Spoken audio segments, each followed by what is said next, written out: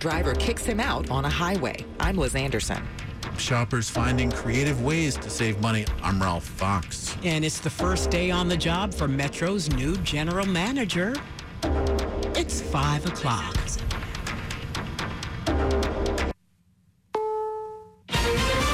This is CBS News on the Hour, presented by Indeed.com. I'm Deborah Rodriguez. Oppressive heat and dry conditions are fueling the flames of wildfires in 15 states, among the largest near Yosemite National Park in California.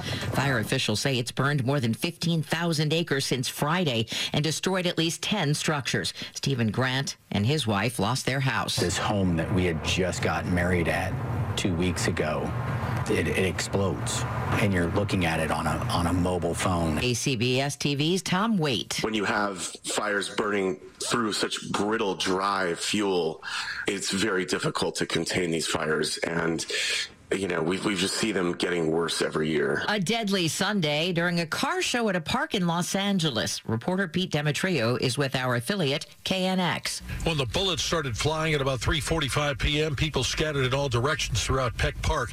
Paramedics in body armor, along with police, began moving the wounded to an area where they were triaged and transported. In all, 7 people were shot, 2 killed.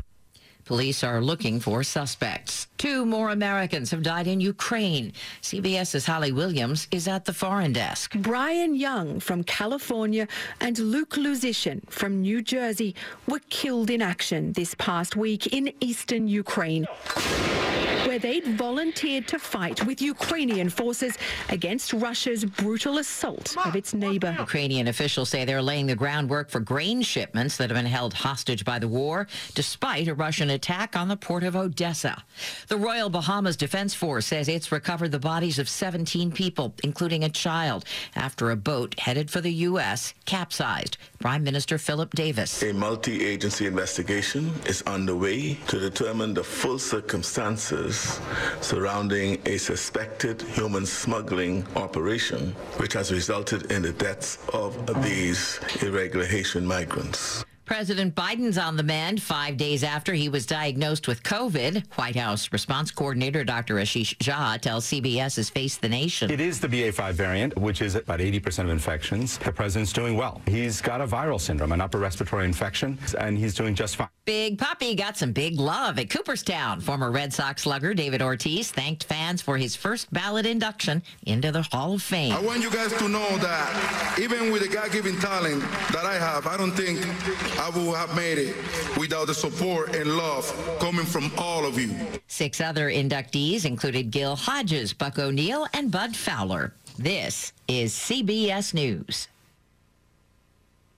Need to hire quality candidates fast? You need Indeed, the end-to-end hiring solution. Attract, interview, and hire candidates all in one place. Visit Indeed.com/credit. 5:03 Monday morning, the 25th of July. Hot and humid again with highs in the mid-90s, and it'll feel like 105 today.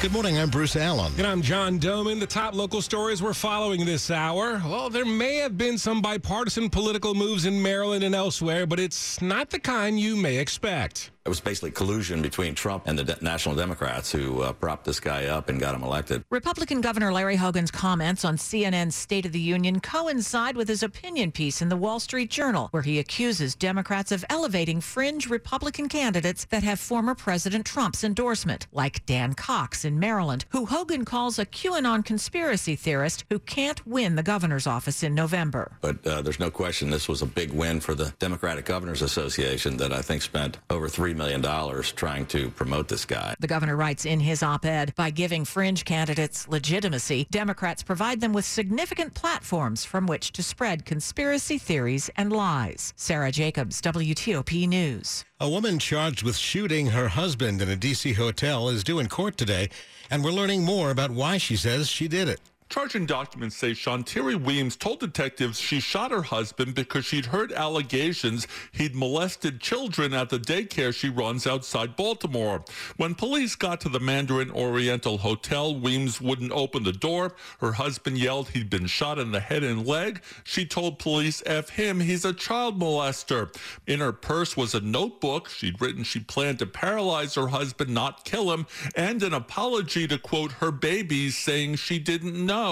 Weems is charged with assault with intent to kill. Police in Baltimore County say the daycare will remain closed for now, and they're monitoring the D.C. case. Neil Augenstein, WTOP News. A man is dead after a multi-vehicle crash in the White Oak area last night.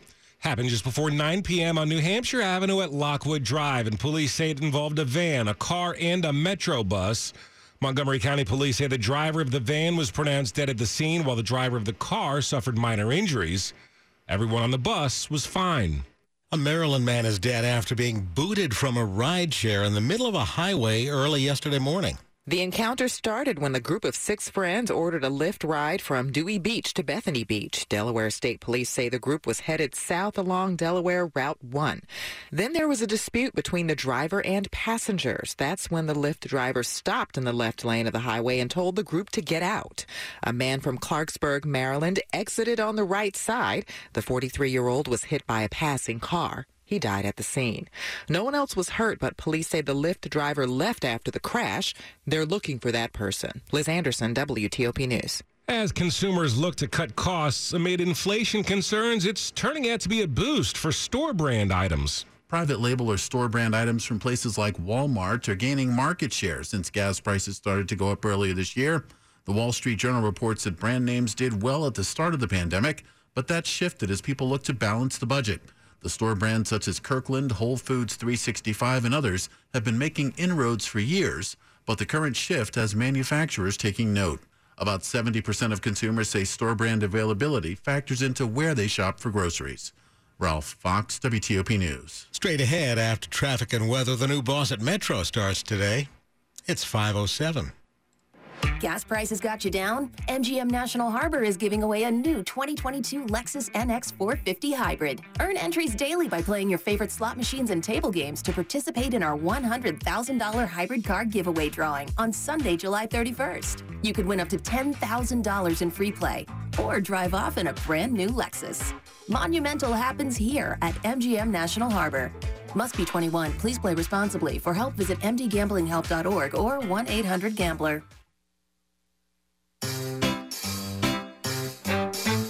1-877 Cars for Kids. KARS Cars for Kids. 1-877 Cars for Kids. Donate your car today. Donate online at carsforkids.com. That's cars with a K. Pickup is quick and easy. You'll get a vacation voucher and maximum tax deduction.